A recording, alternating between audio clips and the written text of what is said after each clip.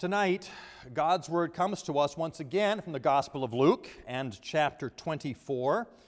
We're going to pick up our reading at verse 13 and then read through verse 35 of this chapter. Luke 24, beginning at verse 13. What we hear now is God's Word. That very day, two of them were going to a village named Emmaus, about 7 miles from Jerusalem. And they were talking with each other about all these things that had happened. While they were talking and discussing together, Jesus himself drew near and went with them. But their eyes were kept from recognizing him. And he said to them, "What is this conversation that you are holding with each other as you walk?" And they stood still, looking sad. Then one of them, named Cleopas, answered him, "Are you the only visitor to Jerusalem who does not know the things that have happened there in these days?" And he said to them, "What things?" And they said to him, "Concerning Jesus of Nazareth, a man who was a prophet, mighty in deed and word before God and all the people, and how our chief priests and rulers delivered him up to be condemned to death and crucified him. But we had hoped that he was the one to redeem Israel.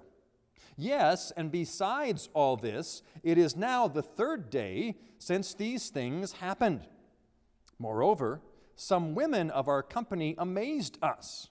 They were at the tomb early in the morning, and when they did not find his body, they came back saying that they had seen even a vision of angels who said that he was alive. Some of those who were with us went to the tomb and found it just as the women had said, but they did not see him." And he said to them, "O foolish ones, and slow of heart to believe all that the prophets have spoken.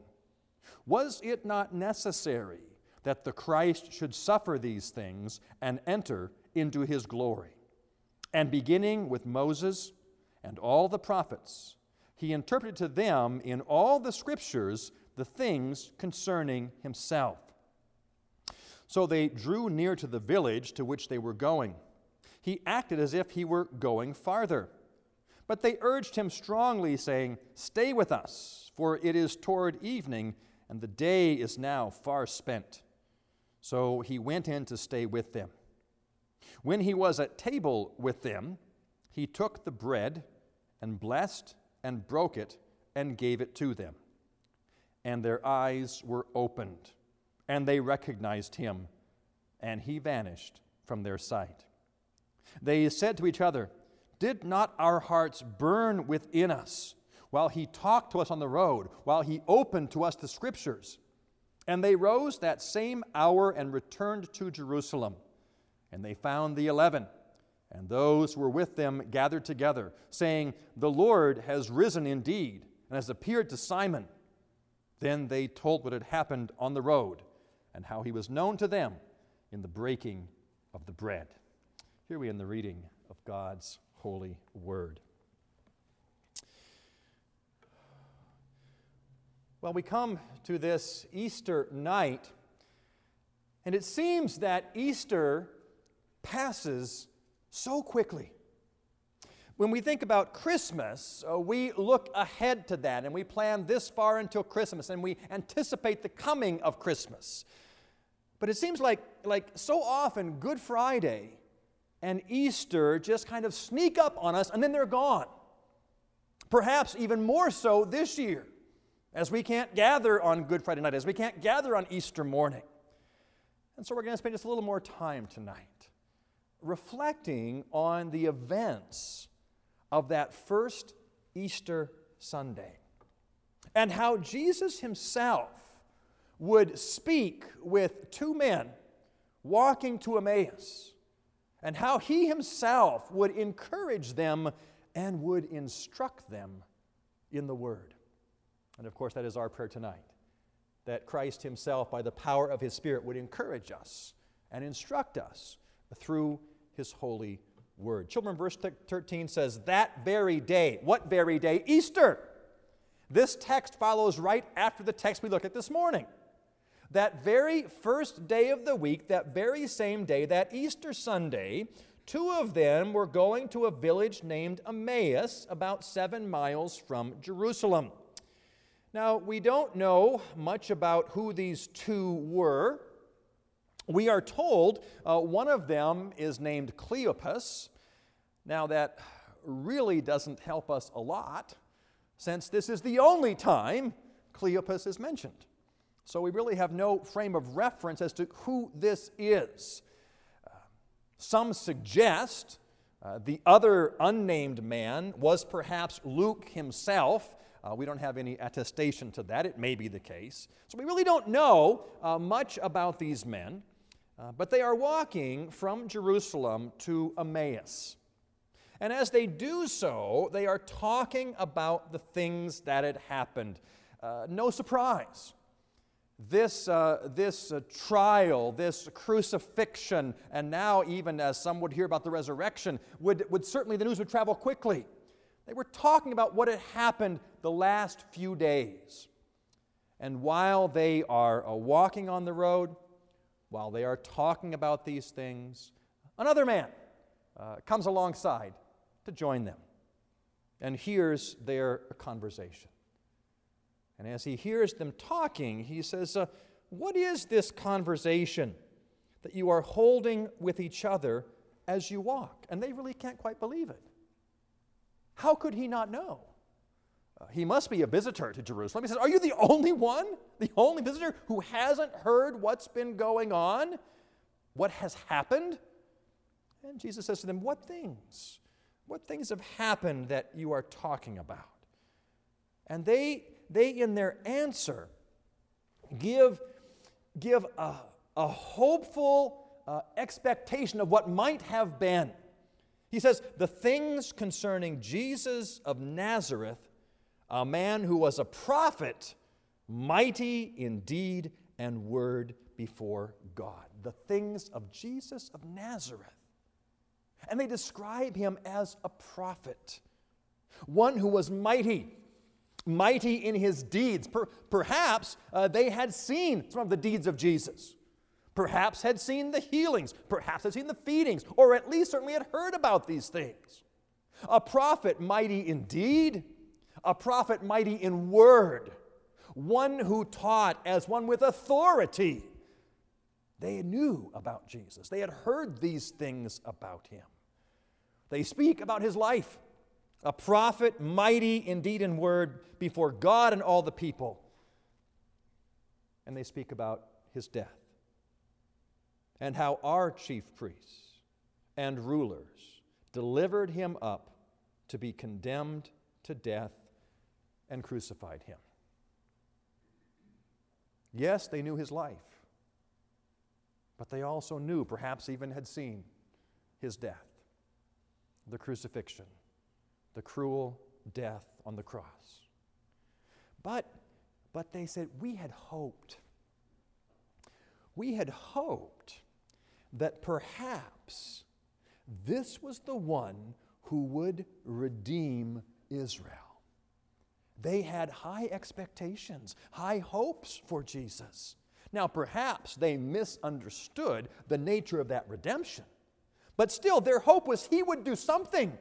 He would do something great for the people of Israel. Perhaps he was the one to redeem Israel. And then they go on. And besides all this, now it is the third day since these things had happened. They must have heard that on the third day he had said he will rise. And now it's that third day. We had great hopes. We had great expectations. He might redeem Israel. He said he'd rise on the third day. It's the third day now. And beyond that, you can almost, as my voice is, hear their voices rising. And beyond that, some women from our company amazed us.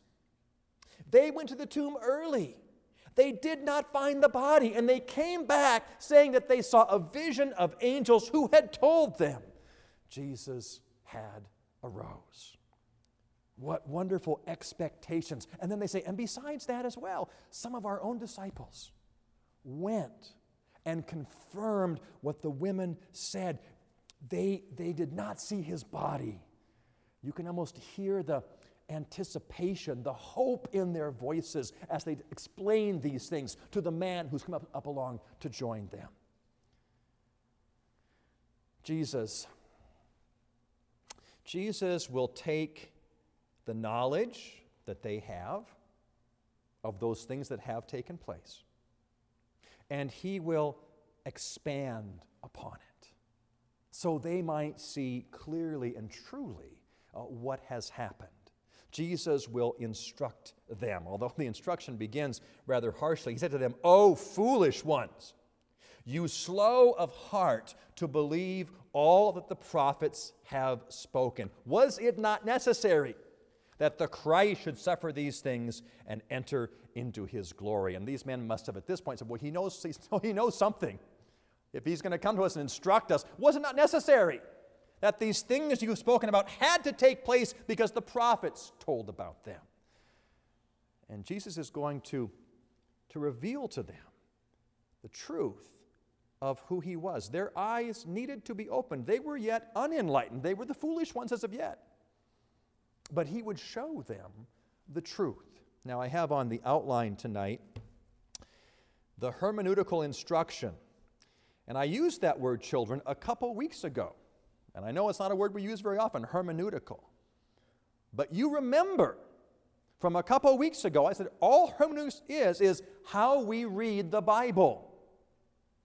Jesus is going to give them a lesson in how to read the Bible. We talked about hermeneutics, how we read the Bible, as we read it as the Word of God.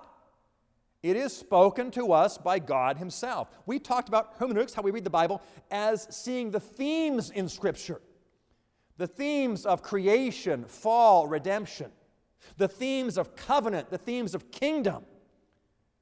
They knew some things, they knew some facts, but had to have them put together and see in a deeper way the truth of Scripture.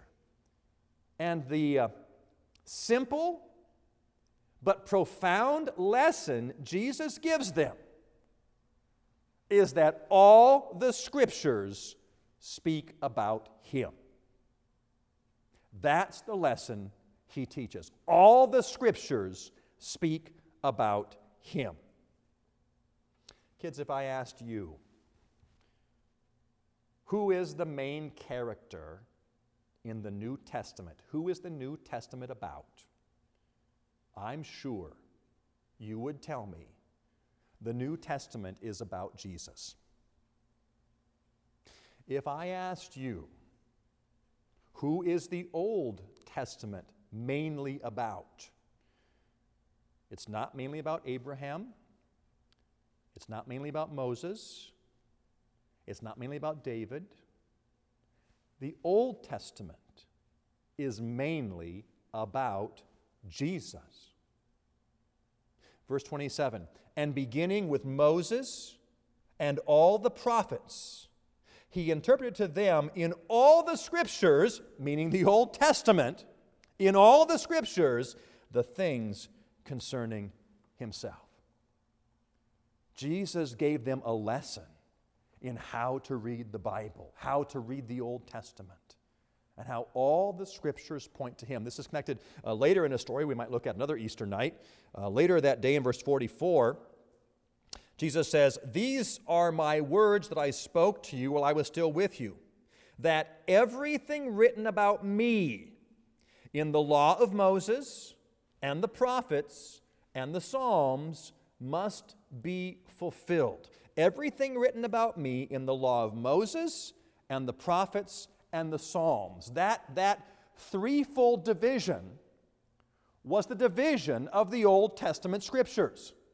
The law, the prophets, and the writings. The Torah, the Navi'im, and the Ketubim. These three parts of the Old Testament, he says, they all speak about me. We need to learn to read the Old Testament in that way. Take our instruction from Jesus. When we read about Moses and the ceremonies in the Old Testament and the sacrifices in the Old Testament, they are not just stories in themselves, but they point us forward to who Jesus is and what he would do. The sacrifice for the sins of his people, Jesus the Lamb of God. When we read the Psalms of David, we talked about this in our Psalm series we just finished, how the Psalms point us to God's anointed one, to Jesus Christ. We read tonight in Psalm 16, you will not abandon your Holy One to destruction or let him see decay. That is ultimately about Christ and about his resurrection. The Psalms speak of Jesus. We think of the Old Testament, the monarchy, the kingship, a picture, a pointer to the true king, the eternal king, to King Jesus Christ. Even the tabernacle and the temple, the way these things were constructed and the furnishings therein speak about the work of Christ. All the Old Testament, Moses and the prophets, all speak of Jesus Christ. We talked on Friday night about Jesus, the suffering servant, spoken of in Isaiah. That suffering servant, not simply someone in Isaiah's time, but Jesus Christ, the ultimate suffering servant of God. We learn the lesson from Jesus to read the Old Testament as that which points to him. If we don't do that, the Old Testament becomes for us an interesting set of stories, perhaps examples of how we should live. We look at the Old Testament in a very moralistic way. We read the story of David and Goliath, and we hear that story preached, and then someone says to you, now what are the Goliaths in your life that you have to slay with the power of God? That's not the point of that story. It is God's anointed David defeating the powers that come against him, pointing to Jesus Christ and his defeat of Satan. We read of Daniel and the lions, and we sing the song, Dare to be a Daniel. This story is not ultimately about dare to be a Daniel.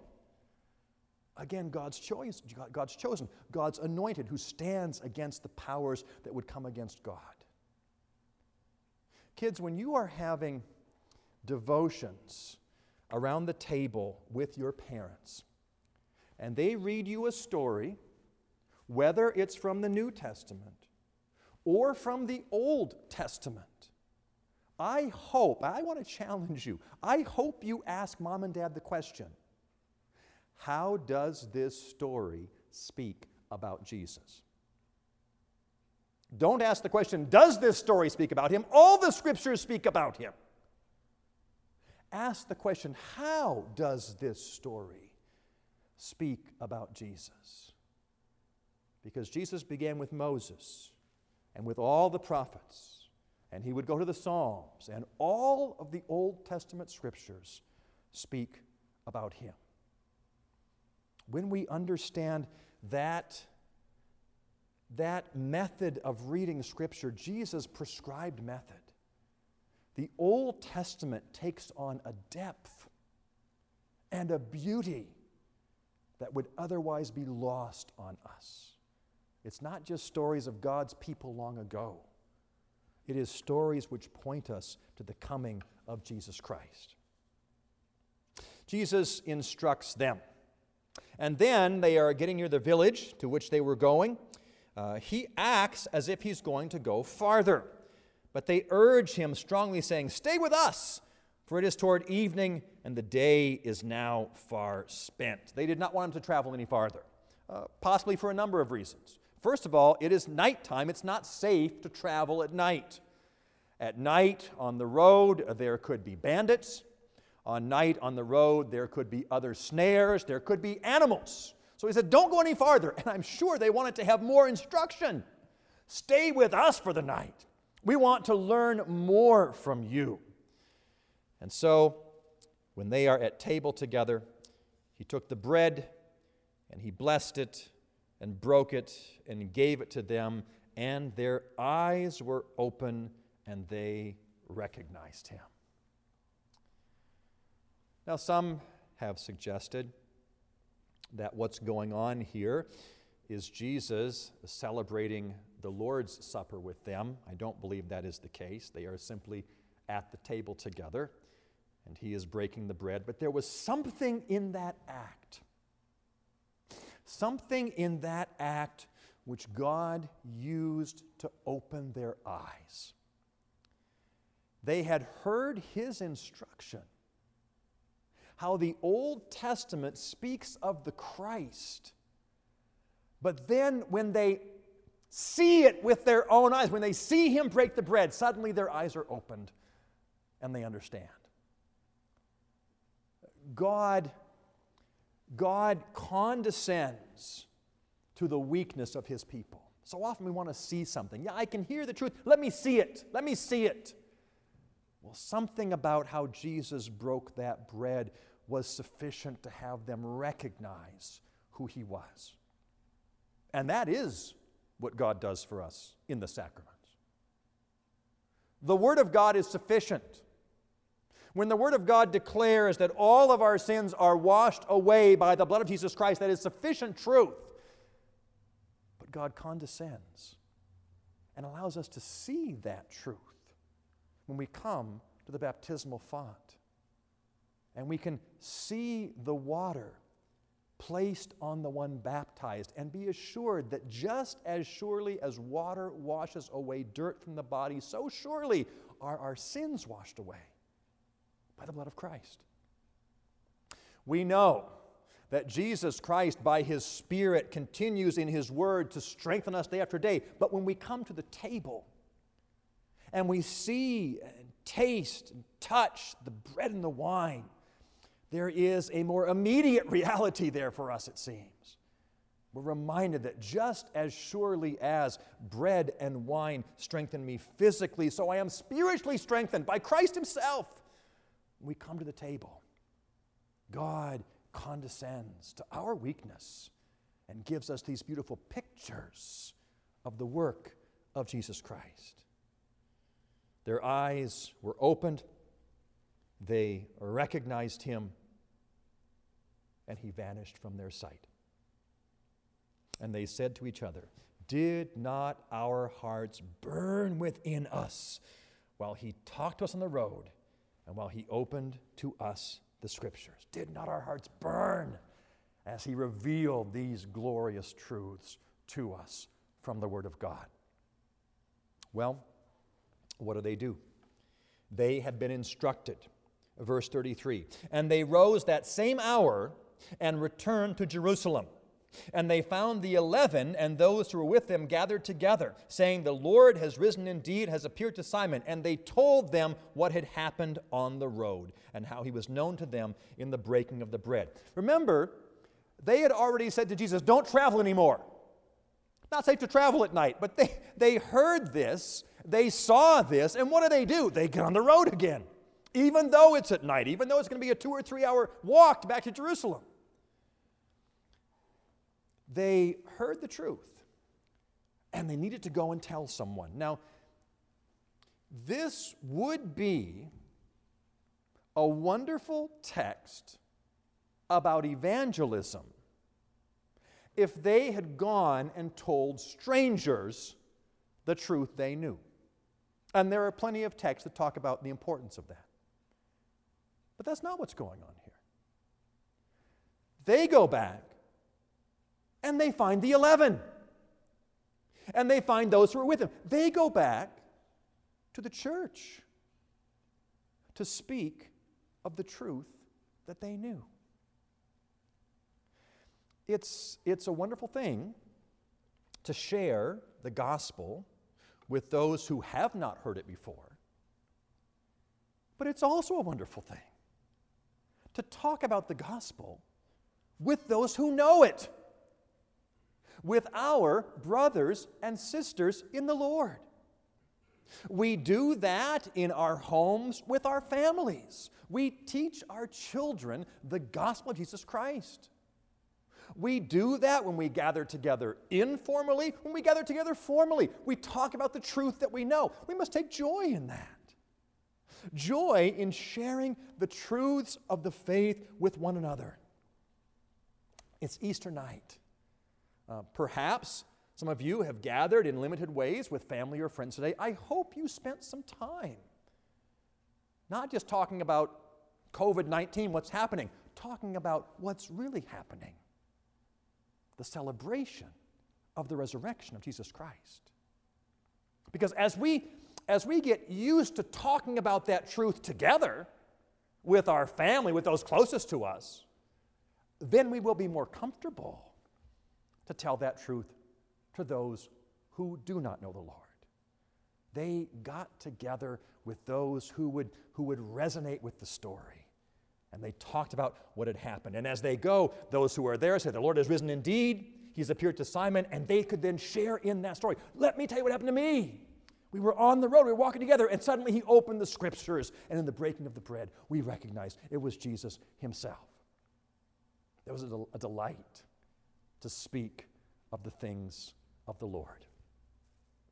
Tonight, once again, we celebrate the work of Jesus Christ, the resurrected Savior, the one who continues to reveal himself through his Scriptures, through his Word. God's Word and the call to faith and obedience go out again tonight.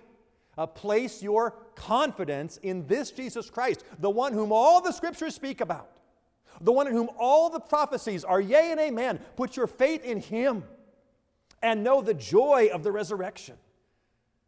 And then as you are brought in to the faith, continue to speak about these truths with each other, to talk about what God has done in our lives, how we see his work in our families, in our jobs, in our education, and all of these things, that together we as the body of Christ may praise God for what he has done, may praise him for the work of Jesus Christ, the one revealed to us, the one who we love to speak about. Let's join together in prayer.